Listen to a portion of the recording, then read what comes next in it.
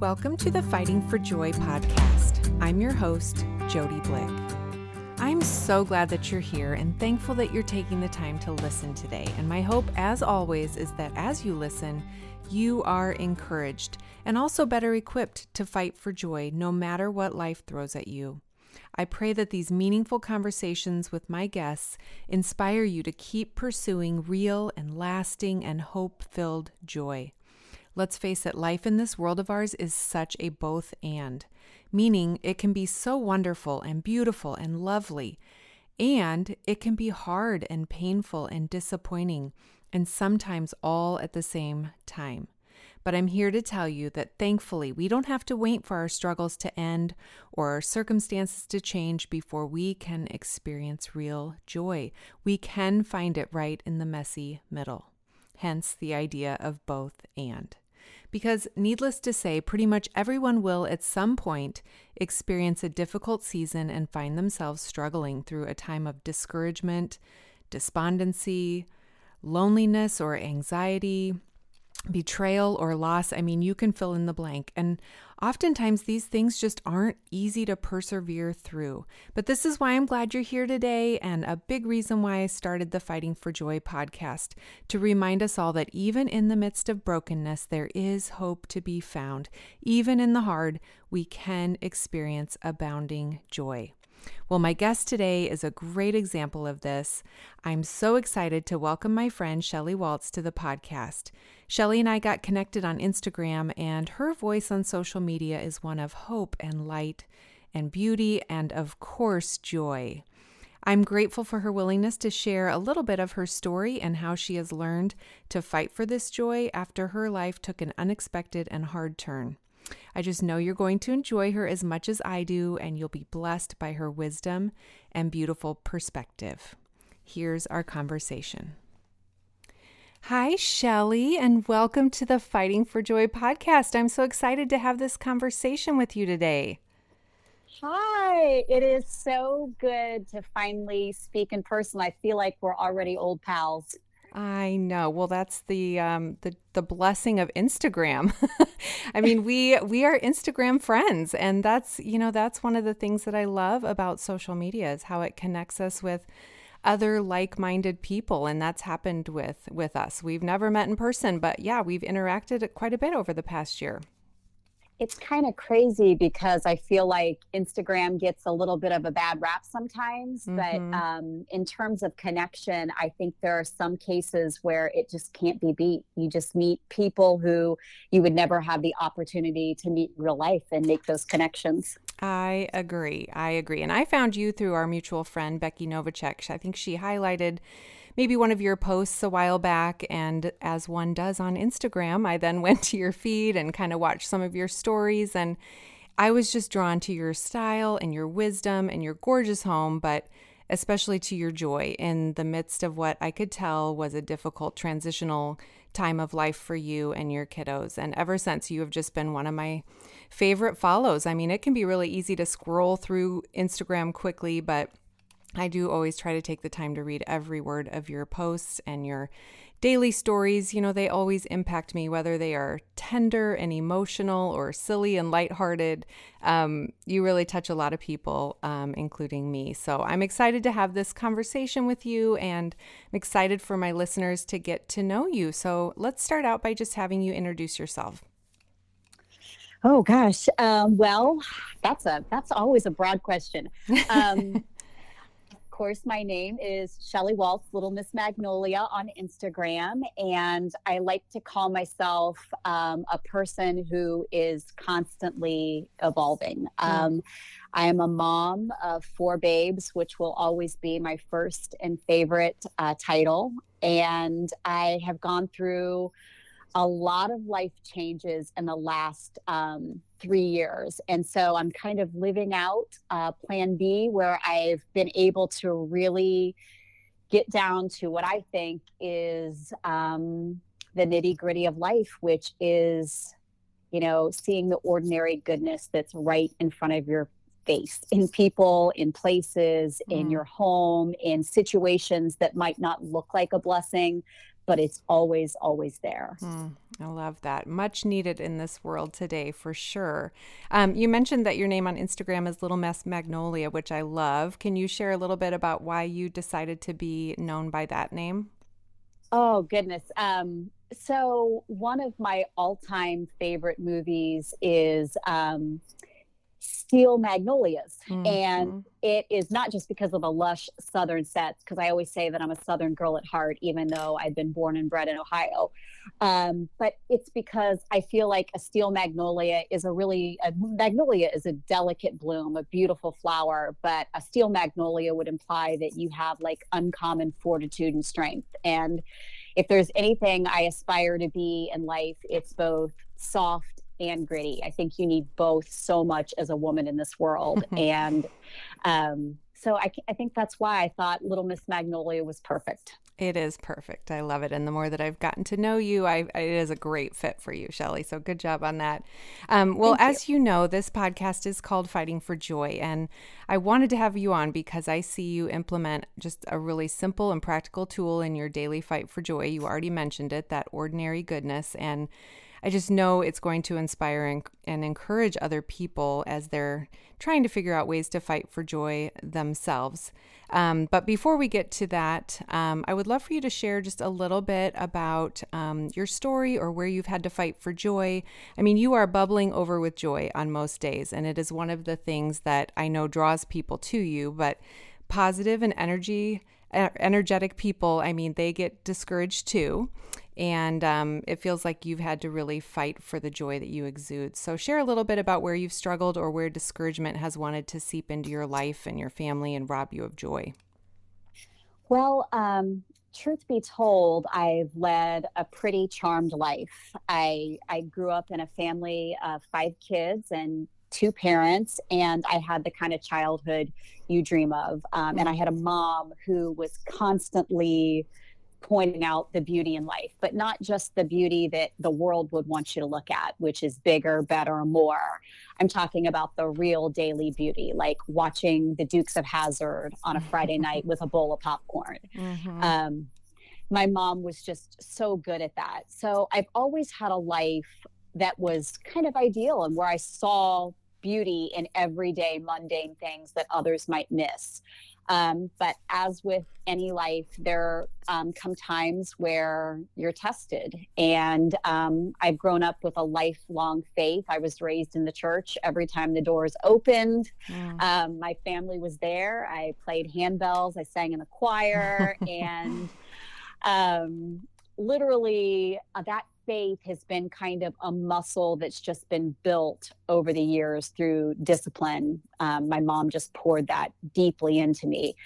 But a few years ago, about 3 years ago, my world kind of crumbled. And I don't really share a lot of the specific details about it because my story is so wrapped up in the story of my 4 babes.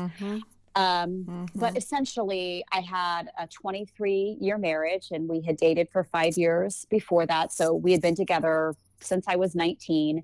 My marriage fell apart and it fell apart with a lot of layers and complication and a suddenness that left my babes reeling, gut punched, and left me completely just upside down, not really knowing what was true and right and good anymore. Yeah. And, you know, as I've heard you share glimpses into this story, like you said, not into great detail, but I do see, you know, grace in the struggle and being heartbroken and joy-filled and totally wrecked and also at peace. It's that whole both and idea of you have experienced heartbreak and you have learned how to fight for joy both. And, you know, the tagline that you have in your profile on Instagram is living plan B with my 14 babes. And I love that, Shelly, because obviously we all hope for and want for plan A for our lives and the lives of our loved ones. But you and I are both living this sort of plan B, meaning a different plan for our families than we had hoped and dreamed for. And yet, you know, going through this can turn our focus, we can see some beauty in the ashes. And this is what I'm excited to talk to you about today. So share a little bit about, you've already mentioned it, but a little bit about how you fight for joy in the daily grind, or on a harder day, or when you're grieving over what has been lost. What do you do? How do you look for ordinary goodness in the day-to-day life? Well, one of the things I learned really quickly in going through a crisis, because it wasn't just my crisis, I was navigating that crisis for my 4 babes as well. Mm-hmm. And I was navigating it in real time. And they were looking to me for answers and stability. And I don't know, they were looking to me to not make sense of it because they were processing in real time too, but they were looking to me to know that after the suck was over, I call it, it's going to suck until it doesn't. Until that initial piece is over, they were looking to me to know that it would be okay. And so one of the things that I learned very, very quickly is that you cannot keep your eyes focused right in the mess. You just can't. And for a while, things are a real mess. So I kind of had this practice where every morning I would point my eyes to the horizon or the sky.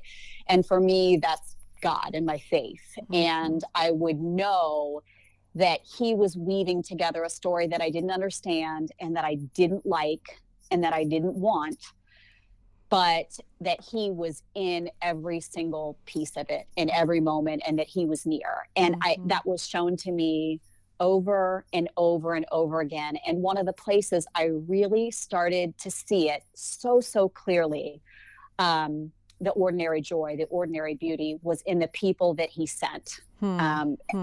And I really believe that when you are in crisis, you start to learn to know when your hair is on fire and what's a hangnail, what's important and what's not. Those things shift into 2 piles. And you also realize that the people in your life kind of sort into 2 piles.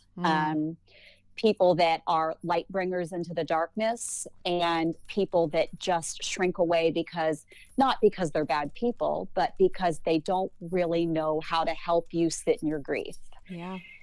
And God sent so many people to shine light in our darkness. And so one of the things I started to do was, as an adult, we know we have those coping skills through other smaller crises in life that we can look to say from past experience, we know there's another side. We get it.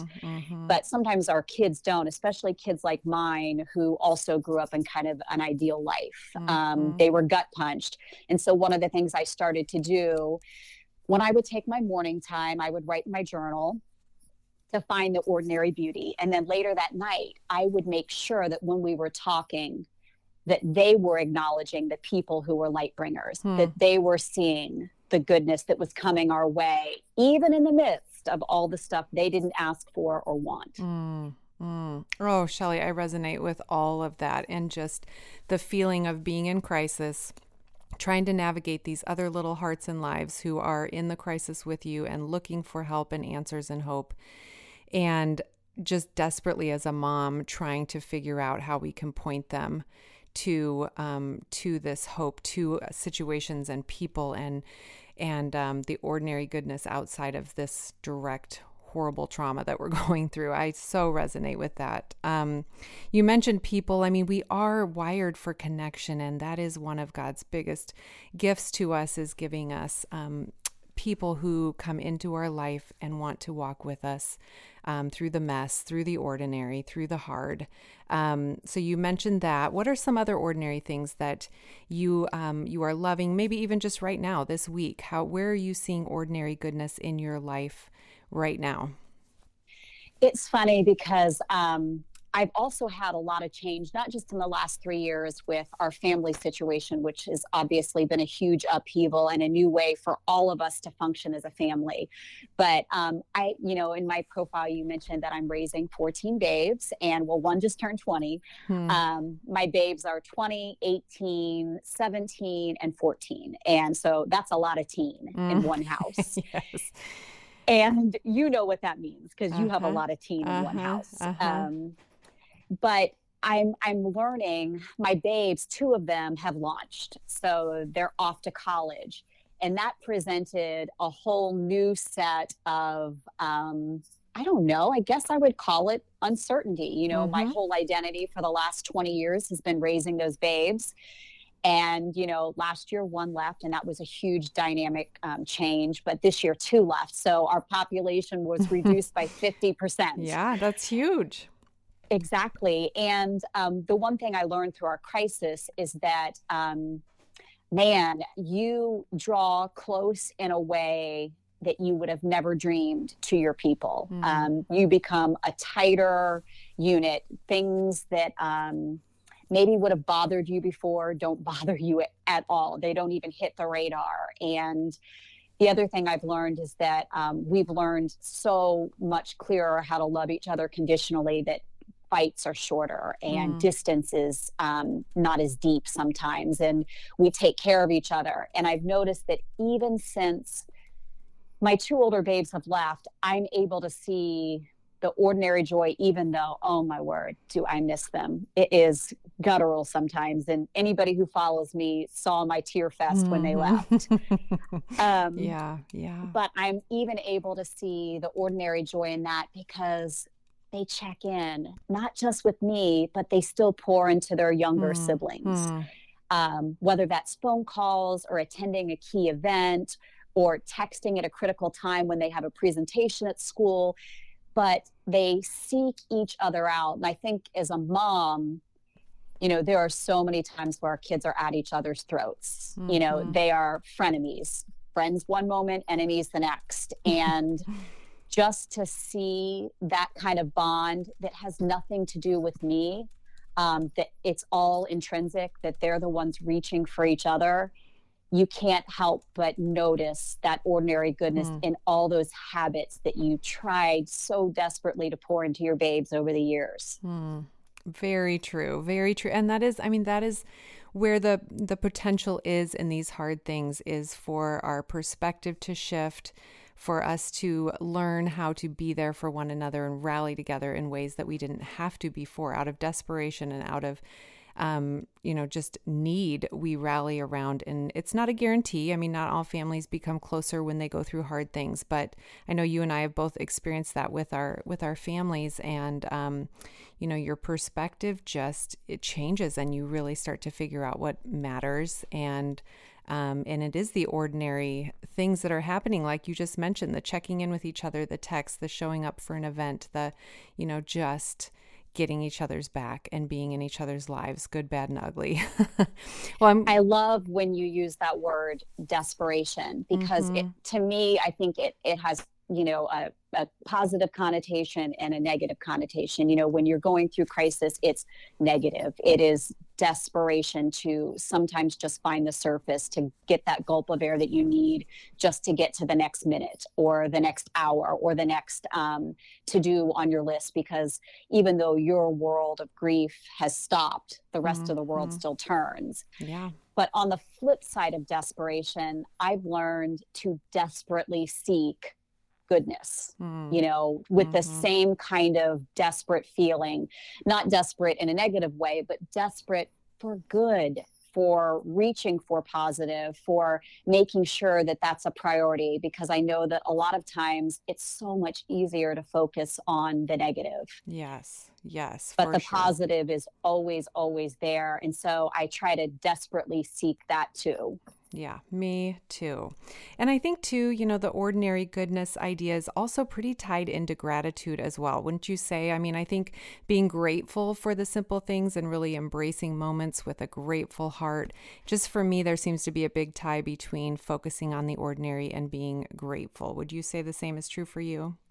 Huge, huge. I cannot say it enough. Mm-hmm. Yes, Mm-hmm. because when you're in the middle of something that just turns you upside down, where the things you knew to be true before are just no longer true. Mm-hmm. When you're inside out, when you feel like your heart is beating outside your chest raw, Mm-hmm. it's it's in those moments that you can make a choice. You can either sink, and I think when you're not seeking connection, that's the most dangerous place to be. When you're alone with that and you're wrestling with that on your own, and you're not sharing those vulnerable moments with someone. And I think it's important to choose who you tell your story to, and to be careful with your story. But I think when you reach out to others, you start to feel gratitude, because you immediately realize that someone's reaching back and they're hearing you. And not only are they hearing you, but they're sitting in your grief with you when they don't have to. And you can't help but start to have a different sense of gratitude. I mean, I've always had deep, meaningful relationships and people in my life. I've also had a lot of friendly relationships that are shallow. But I think the deeper ones lead you and point you toward gratitude, because you realize, in a sense, things you never realized before, that people were always there. Maybe you just hadn't needed them in the way that you do now. That opportunities for connection were always there, but maybe the right vehicle hadn't presented itself to deepen that friendship.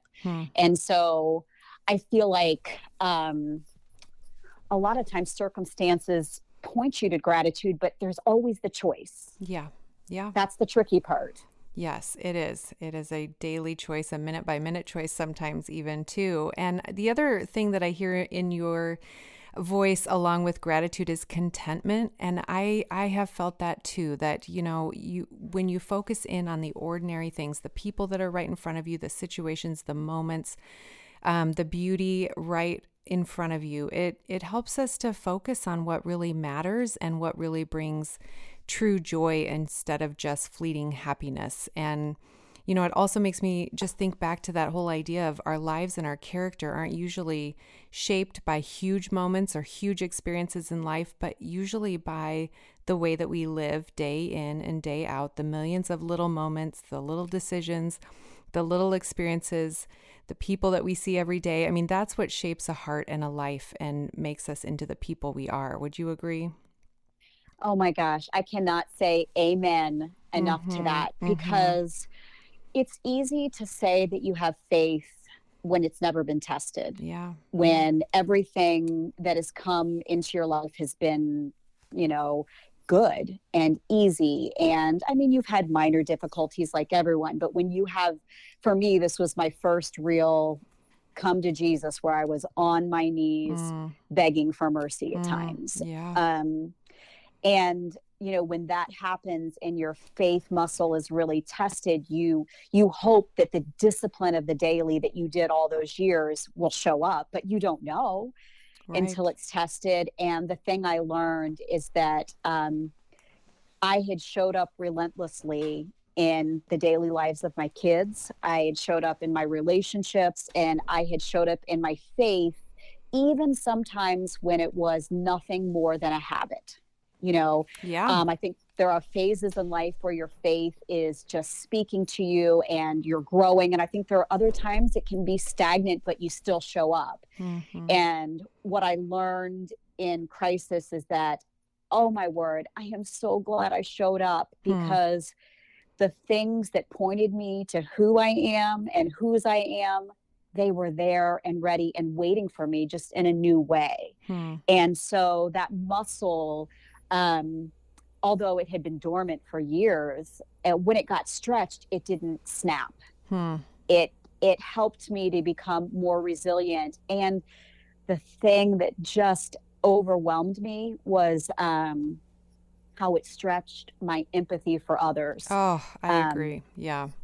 That is the thing. I don't want to look back and tell myself that I was shallow, because I know when you know better, you do better.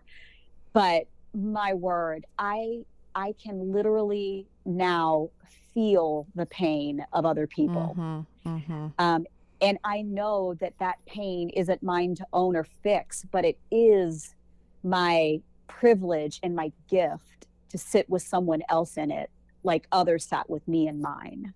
For sure, Shelley. Oh, I feel that same way. My eyes are wide open now to the pain and hurt of other people in a way that it just wasn't before I went through something traumatic myself and did get to experience the gift and grace of people's presence and their willingness to walk with us in the midst of really difficult days. It makes me want to do that for others, and really does change us and shape us when we have firsthand experienced the gift of a person's presence and love in the midst of the brokenness of this world. And you said that you kind of learned looking for the ordinary goodness of life through your mom, and that was just kind of a practice that you have had over the years. But when did you start embracing that phrase or using that phrase more, kind of almost a mantra of ordinary goodness or ordinary beauty? When did it kind of click with you of that's what I'm doing, that's what this is called, and that is a tool that's going to help me fight for joy?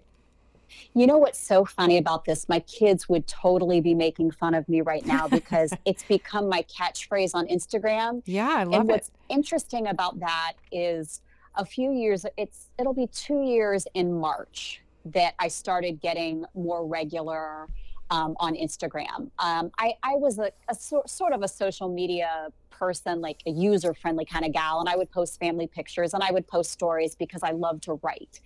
And so I would do that. But, the first year I feel like after a crisis is shock and survival. Yes. You're going through the motions in a lot of ways, and you're trying to put into practice the things that you know are good and right and healthy. Yes. But after that first year and all those things that have been marked, you can sort of start to catch your breath in deeper ways and kind of move forward. And so I decided I needed to get back to some of the things that used to bring me joy. And one of those things is writing. And so I thought, well, even if no one reads it, my family will, and it's good for my soul. And I'll start just sharing on Instagram a little bit. So I kind of got into the discipline, of doing that. And they always say that if you're a person who feels things deeply and you get on Instagram, that you're going to find your purpose pretty quickly, because you can't fake story for very long, which I did for a while because I didn't want to be on stories. It felt awkward and unnatural, but I was trying to push myself out of a comfort zone and try something different.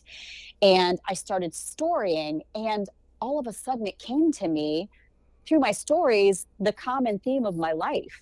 It was just so apparent that my purpose was with my kids, and my mom's purpose was with me, to see and acknowledge the ordinary goodness and then share it. And I think that just through kind of speaking my words out loud to others, when you're living your words and you're saying them to your kids, it's just part of your daily rhythm. Yeah. But when you get on stories and you're talking to an audience of people you don't know into a camera that's not speaking back, the truth of who you are starts to just kind of spill out. Yes. And I think I probably coined that phrase, I don't know, about a year and a half ago. And my friend Joy helped me make a t-shirt. She contacted, I've just started connecting with people, and they would say, I love your mantra. And I was like, mantra? And they were like, embrace the ordinary goodness. And all of a sudden it just became so crystal clear that that's what I was trained to do. It's what I did for a lot of years, and it didn't maybe have the impact, or maybe I didn't know the impact it had. Let me rephrase that. I didn't know. And now I know. I know that the ordinary stuff and the ordinary goodness and the ordinary people and the ordinary events are what sustain you through the things that you think will crush you. Wow. Well said. Well said. And I love that something like Instagram could help you bring clarity to just what you are valuing in life, how you want to live, how you're already living, and then how you want to do the next step, which is to inspire others to embrace it as well. And when we find something that does bring us joy and does help us get through the difficult seasons of life, we can't help but share it. I mean, that's the whole reason I wanted to do this podcast too, is just when I am learning about how God can carry me through these difficult times, or these are other tools, how counseling has helped me, or, physical exercise, just different things that have helped you, you just can't help but want to bring these ideas and suggestions to other people and say, just try it. I mean, maybe it's exactly what you need to have some joy restored in your life too. And I think, with Instagram, it is no secret that social media has a lot of negative potential, and it can be very discouraging for people, as, some people choose to use it to troll others or get in political fights, or maybe they're trying to present a perfect life. They want to make themselves feel better than others. You've got the comparison game. Loneliness has, there's some research that you're more lonely when you're on your phone more often, but you are an example of somebody who uses social media for good, and you have brought light and joy and beauty into that space. And, the other thing I love is that it is possible to make real connections on social media, and, to have this circle of influence and people who are like-minded and thinking along those same lines and inspired by the same things. And so just be encouraged, Shelley. You are making a difference. You are bringing light to a place that needs it. And so keep going and keep sharing. I love it. I love your stories. They are real and bright and tender and, all the things. So I love it. Well, what's funny is that you mentioned that sometimes, thank you for all that, by the way. You mentioned that a lot of times that on social media, you become a person who tries to be perfect all the time. Mm-hmm. And what I'm realizing that it's done the exact opposite for me. I made a definite commitment when I got on social media that I wasn't going to redo my stories, that I wasn't going to use a filter, that I wasn't, just a few basic rules, so that when I showed up, I could feel okay about it and say, you know what it is. And people are going to either like it, right, or they're not. And either way, that's really okay. It's not going to change the real parts of my life either way. It's freeing. It's very freeing. I realized in showing up that way that people then show up to you that way. Yes. And I cannot tell you how many women have reached out about their plan Bs, or that they're waiting for their plan B. And I said, you're not waiting for it. You're in it. Mm-hmm. Mm-hmm. There's no waiting. There's no dress rehearsal. You're already in your plan B. And I've also been amazed at how respectful people are, because I draw some pretty clear boundaries in my personal life. I only share the things that my babes allow me to share, which isn't a whole lot. You often just call them as babe number 1 through 4. I don't really name them a lot. And I don't put them in my stories very often. But people have really respected those boundaries. And sometimes they ask questions about my divorce or about the custody situation that I don't feel comfortable sharing. And I honestly just say, I'm not comfortable sharing that, but that I will share something that I am comfortable sharing. Mm-hmm. And I've learned that people, when they hear a vulnerable story, they feel okay about being vulnerable too. Like when I tell a parent fail, or when I talk about how my kids aren't perfect and I can't share exactly what it is because it's their story, right, and I'm trying to respect their story, but know that things aren't hunky-dory here all the time.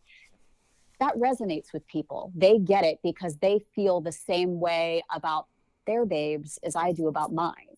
For sure. And that is definitely something that I have learned through Instagram as well, but especially through grief and hard seasons, because when people see that that you're real, you're approachable, you know what it's like to struggle, they are more apt to come to you and share with you. And like you said, these women who are, reaching out to you, what a gift to find somebody that is a little bit further ahead in the journey, to resonate with and to look to and to watch and learn from.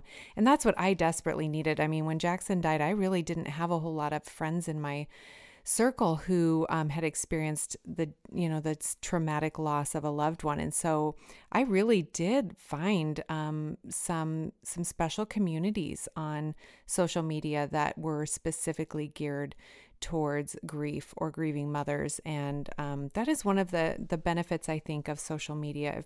It is what you make it. And I think even what you said about, people being kind and gracious. Well, I mean, you're being kind and gracious too, Shelley. And I think that as we continue to kind of create what we want on Instagram, and we are purposeful and intentional with what we're doing out there, really some beautiful things come back for sure.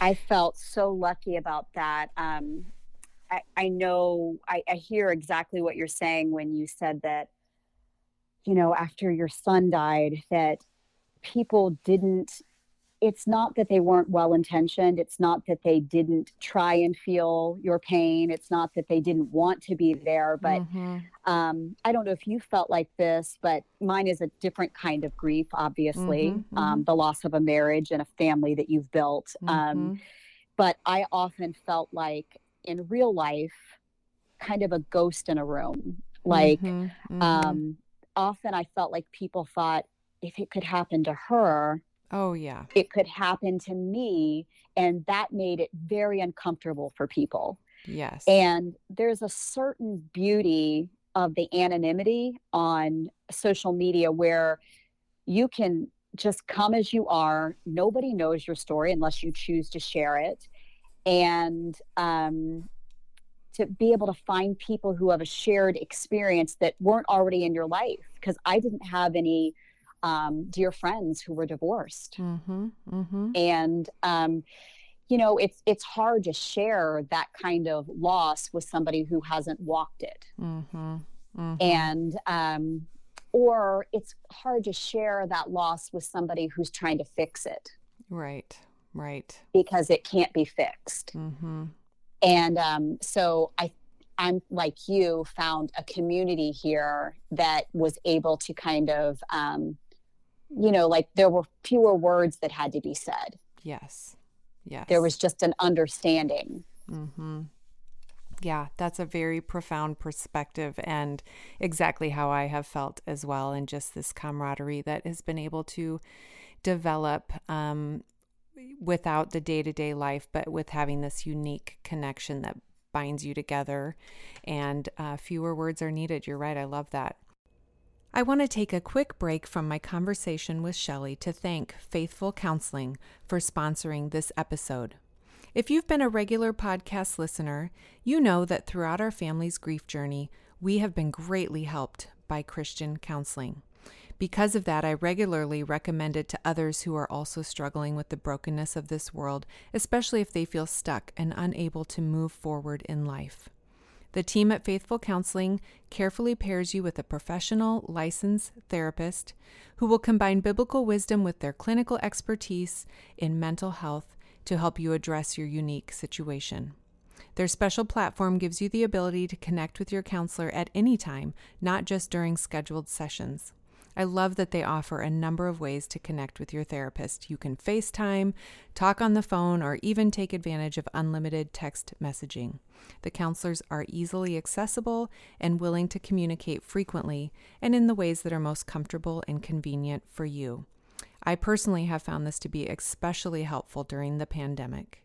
If you want to find out more about Faithful Counseling and see if they might be a good fit for you or your family, I encourage you to visit their website today. And don't forget to use my discount code to receive 10% off of your counseling sessions.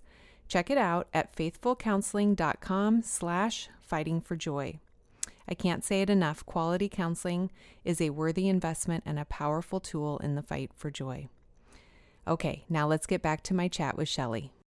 Well, I'm sure there are days when you kind of can't seem to find goodness in the ordinary, right? Or at least it's harder to, because raising teenagers is hard.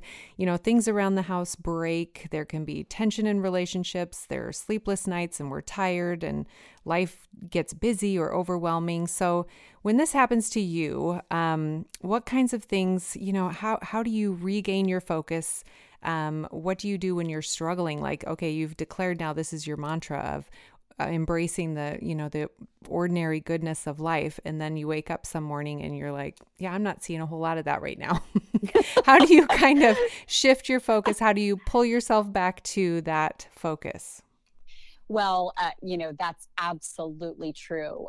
With teenagers that there is a lot of holding your breath and a lot of prayer that the mistakes they make won't be permanent ones. And there's a lot of abiding where you're just watching and waiting as things unfold. And then on top of that, I'm going through my own transitions right now. I just turned 50. You know, my kids are all getting older, and my purpose in life is just naturally shifting. And I'm trying to figure out who I am and where I'm landing and what the next 30 years are going to look like, and where I won't be raising my babes in the home. And there are some tough days, not just tough days with teenagers, but tough days wrestling with myself. And I'm a big believer that, you know, not everything has to be solved right now. That's one of the things that it was a gift of crisis, that you learn that there are things on your plate that need attention, and there are kind of things on your plate where you can kick the can down the road a little bit. Not everything needs immediate attention. And so one of the things I really try to do is, if I'm having a day like that, just to honor it, just to say, this is a day like that. And I'll just take a break, whether that's from social media or a little extra care to myself with a bath or a long walk or phoning a friend about nonsense. Whatever it is, I will stop and say, this doesn't have to be solved today. And I have learned so much more in the pausing. And I've learned that just like no one can fix, you know, what's going on with me, sometimes I can't fix it, and you have to sit in that and be okay with that. So I think some of the things I do are just that, giving myself a pause to wait and see. And then when I get on the other side of the pause, where I can breathe deeply again, then I start to do the self-care things, and I start to get back to the gratitude. It's always a walk back to gratitude. Sometimes it's a quick walk, and sometimes it's slow dragging steps. But it's always a walk back to the basics. And I think being a mom, especially, you know, when you're having a bad day, you can't help but look at your babes and see things through a different mindset. You know, they are young and vital and wild in a lot of ways, and good-hearted and hopeful. And I always say that, man, the teens are all right. If you've spent any time with a teen, you realize that they have stars in their eyes. They are looking to the world without the jaded sense that we might have had after our years. And so I always, if I can't see the perspective myself, I've kind of gotten into a habit of looking at it through my kids' eyes. I see what they're seeing. I look through their perspective. And I think that shift also helps get me back center. And I'm hearing you even just talking about the idea of like, what is even good, like the definition of good and goodness. Like, I think that is a shift that we need to make as we try to embrace this kind of lifestyle as well, because I think, you know, it's pretty countercultural to embrace the ordinary. I think the messaging around us is often bigger is better, or if a little bit of something is good, then even more is better. And everybody is, it seems like they're trying to have their experiences in their homes and their lives be extraordinary all of the time. I mean, bigger and better than everyone else's, at least. So it takes work to stay content in this ordinary. And I think that one of the keys in that is realizing what truly is good. What is the meaning and the definition of good? Would you agree with that? Oh my goodness. Yes. Yeah. I feel like, here's kind of my general rule of thumb. When I lay my head down in my bed at night and my phone is off and the babes are asleep and it's just me here in the darkness, where does my mind wander? It's not going to be to the blouse I bought. It's not going to be to my next vacation or the next big thing that I want to accomplish. It usually rests right in the simple things that made me smile that day. And I find my mind wandering to those moments, those people. And I can guarantee that at the end of my life, when I'm laying there ready to close my eyes into the darkness and find the light, that my mind will be in the exact same spot. My mind never, ever wanders to the big things. It just doesn't. And I would argue that most people lose the really important stuff by seeking the big things. Mm-hmm. And you're so right. It is countercultural. I mean, I look at Instagram and I really try to make not this ordinary goodness just in my relationships, but in my home. Like, I noticed that there are contests about decorating, and there are reels now of people doing all these fancy ways to present something that was ordinarily just simple, like putting a few things on the mantle. Now there's all these fancy reels. And I often think, my word, we spend so much time distracting ourselves from life, that we miss life. And I'm a believer that life is lived in the trenches of ordinary. When you are living your ordinary life, and if you're looking and rubbing your eyes and looking with clear eyes, you can't help but see the smile you would have missed. You can't help but feel what somebody else is feeling in the room. You can't help but stay present.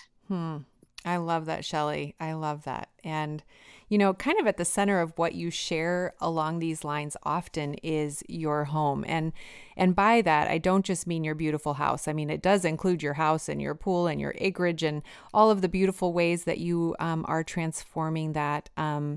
So it's not only your house, it is your house, but not only your house. It's all that's happening inside of the house, the people, the moments, the food, and all of the things that define home. So I'd love for you to just share a little bit about the theme of home. What have you learned over the years about creating a safe and inspiring and welcome home?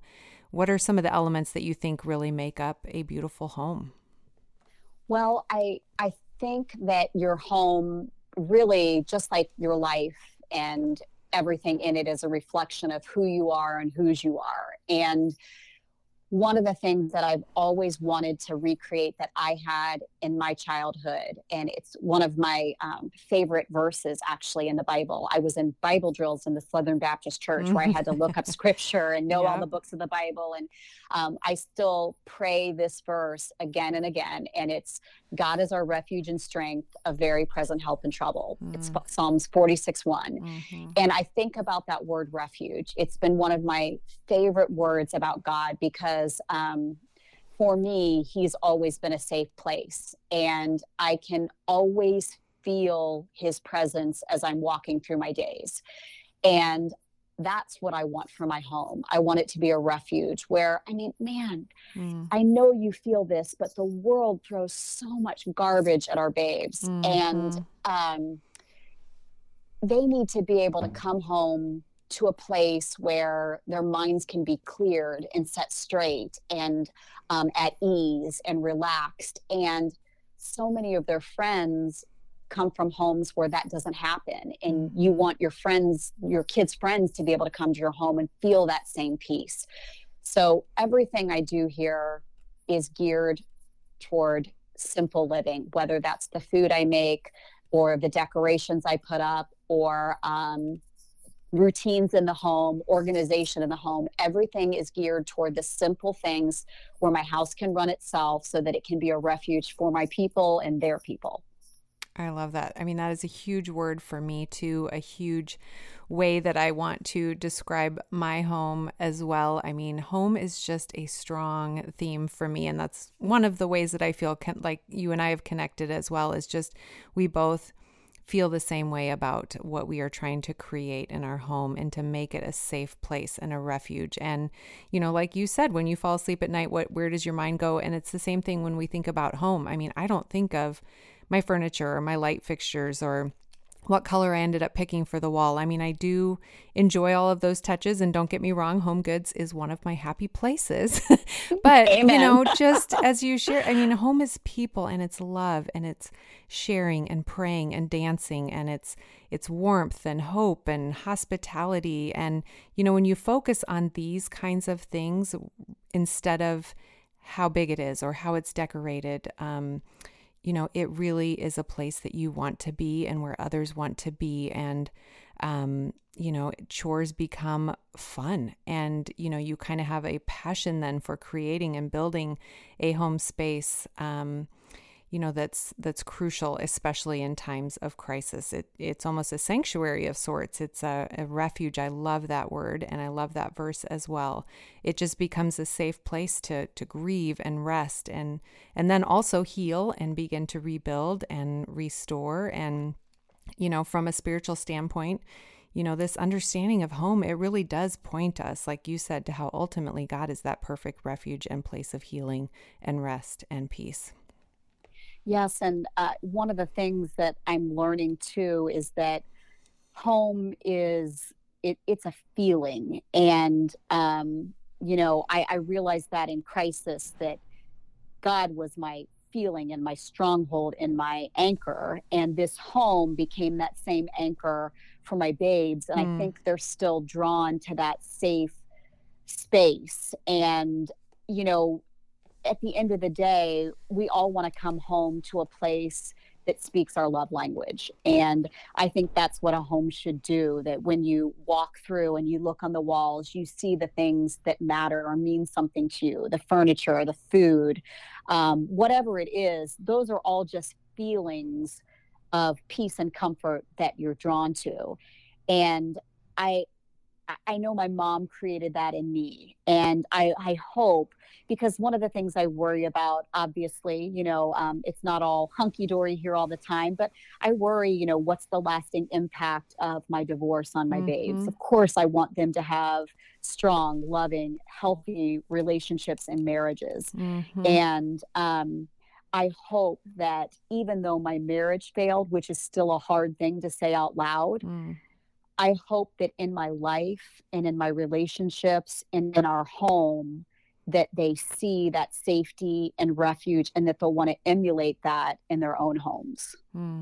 Yes, I feel the same way. It's powerful, and it is something to definitely get on our knees and pray about, and just have great expectations as we pray that God will do some really special things through these hard things in ways that they become kinder, more compassionate people, more thoughtful, instead of bitter and hard and broken through it all. There is real hope through prayer and through, just them looking to us, to what are we running to during these times. I mean, I remember one of the first sessions with my counselor and just saying, how can I help my kids grieve? I don't know how to help them grieve. And she said, you know what, Jody, they're watching you. So you grieve well.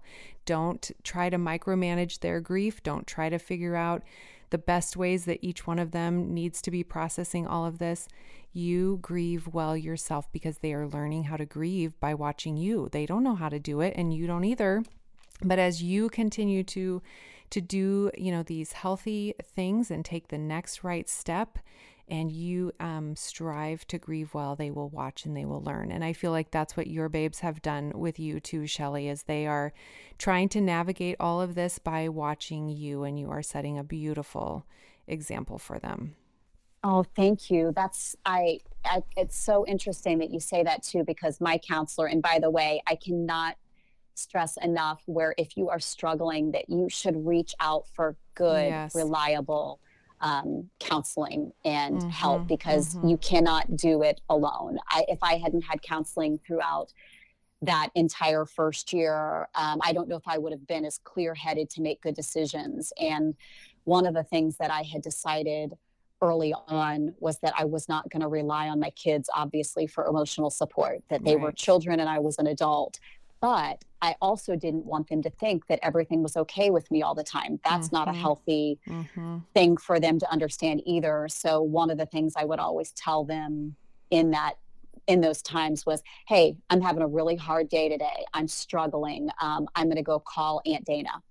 Or this has been a tough day for me, and if you could just give me some grace, I'm going to go call my sister. So they saw that I was reaching out for help, and that was okay. And that's what I would encourage anyone in crisis to do, because I think that we are wired for connection. We are wired to belong and to share vulnerabilities. And even though it's so scary to go, it's such a powerful tool in helping you navigate a new plan B. Yeah, for sure. for sure. And in one of the things that I've been really thankful you've been sharing about is your big birthday that you already mentioned, the big 5-0, because I have the same big birthday coming up next year. And so I've been watching you and learning from you and just kind of listening to the things you're saying and writing, because you have shared some beautiful thoughts around turning 50. And so I went back to your post that you wrote around that time, and I'd like to just read a couple of your words that you shared. You said, quote, "You forgive easier, you hug longer, you reach out first, you find time, you give more freely, you seek to understand, you laugh often, you hold it near and dear and close. You go out into the big world as a more loving, confident person, happy, whole, content." And then I'll skip down to where you say, "This kind of ordinary goodness can only come from being loved well, and it inspires me, dear ones, to go out and love others in the same way. So today, as you look at your own life, look past the inevitable chaos and the stressful situations and the overwhelming to-do list and cling fiercely to your moments, the ones that point you to what you know for sure, that you are loved beyond measure by your people and by God who showed us what that love looks like. And friends, trust me on this, it just doesn't get any better than that." Shelley, that is so profound, so beautiful, and it just really resonated deeply with me as I look towards embracing 50 myself. So thank you for sharing those words. You have such a gift with words and putting words together in your writing. And I just want to know what jumps out to you as I reread your own words to you. What do you know for sure? I mean, what are you excited about as you think about this next half of your life? What kind of wisdom and thoughts are you taking with you into maybe even just the next decade? Oh gosh, hearing those words kind of broke me wide open.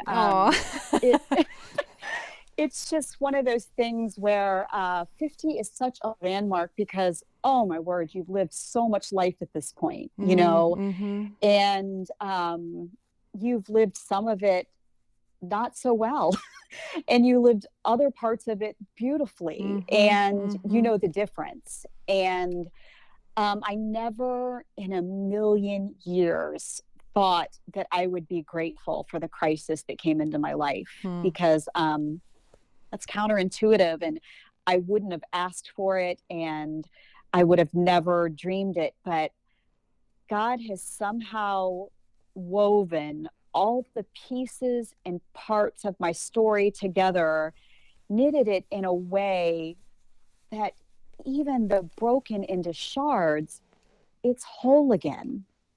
Wow. And I consider that an ordinary miracle. And I want to live my next 50 years in the light of that no one is too far gone, that no situation is too difficult, that no circumstance is too great, and that God's presence will help you to become the you that you're intended to be. And I know now, it's not like I thought me was a destination and that I had arrived, but you lull yourself into a life that's going along and it hasn't been stopped. You've hit a few bumps, but you haven't had a full stop. And once you have a full stop, you just know what matters. And what matters is the relentless showing up every single day. I can't say it any more than that, because what I've learned is that when you relentlessly show up, others do too. That when you receive love, you are more full and whole to then give it. When you receive grace undeserved, you are more likely to give it.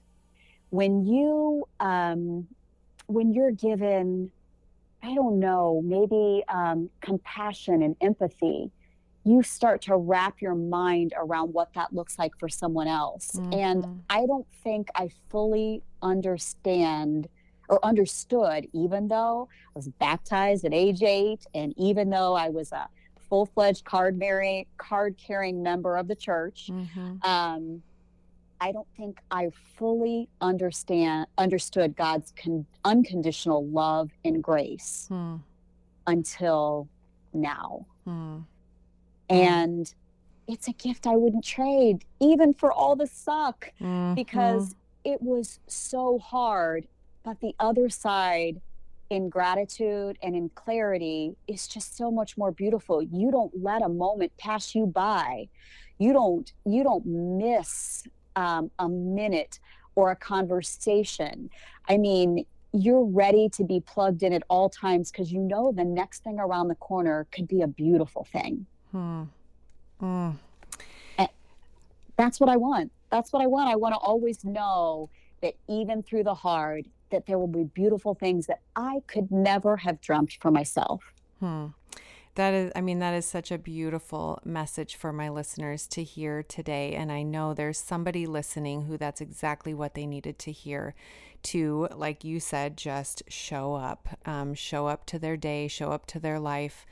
I think as we wrap things up here, and I just kind of bring it back to the main idea of embracing the ordinary goodness of life, I wonder what kind of encouragement you might have for somebody who might be listening, who wants to see the beauty in the ordinary, who wants to show up in the small, normal, non-flashy moments of life, but they don't know where to start. What's one or two simple things that somebody could do today or tomorrow to start embracing the ordinary goodness of life and to show up to their life?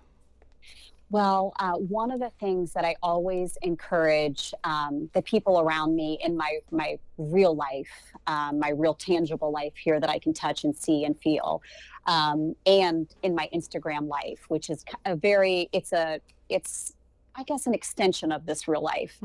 But one of the things that I always encourage them to look at is the things that are right in front of their face. It's not a mystery. The things you're looking for are right there. So one of the first and easiest things you can do is step outside. Look up at the great big blue sky and know just how small you are. You, in the whole scheme of things, how little you are, and it changes your perspective immediately. And then close your eyes, breathe in. What do you see? What do you feel? What do you hear? And those things all point to ordinary goodness. And that's something you can do right away. But probably the one that resonates with me most is looking at the people in front of you. I have learned to look at moments in slow motion. At my 50th birthday party, I felt like the whole night that my babes had planned was in slow motion because we look to movies for a soundtrack to our life somehow. We look, oh, I wish it was that romantic. Oh, I wish my family was that wonderful. Oh, I wish. It is. It is. Even in the mess, it is.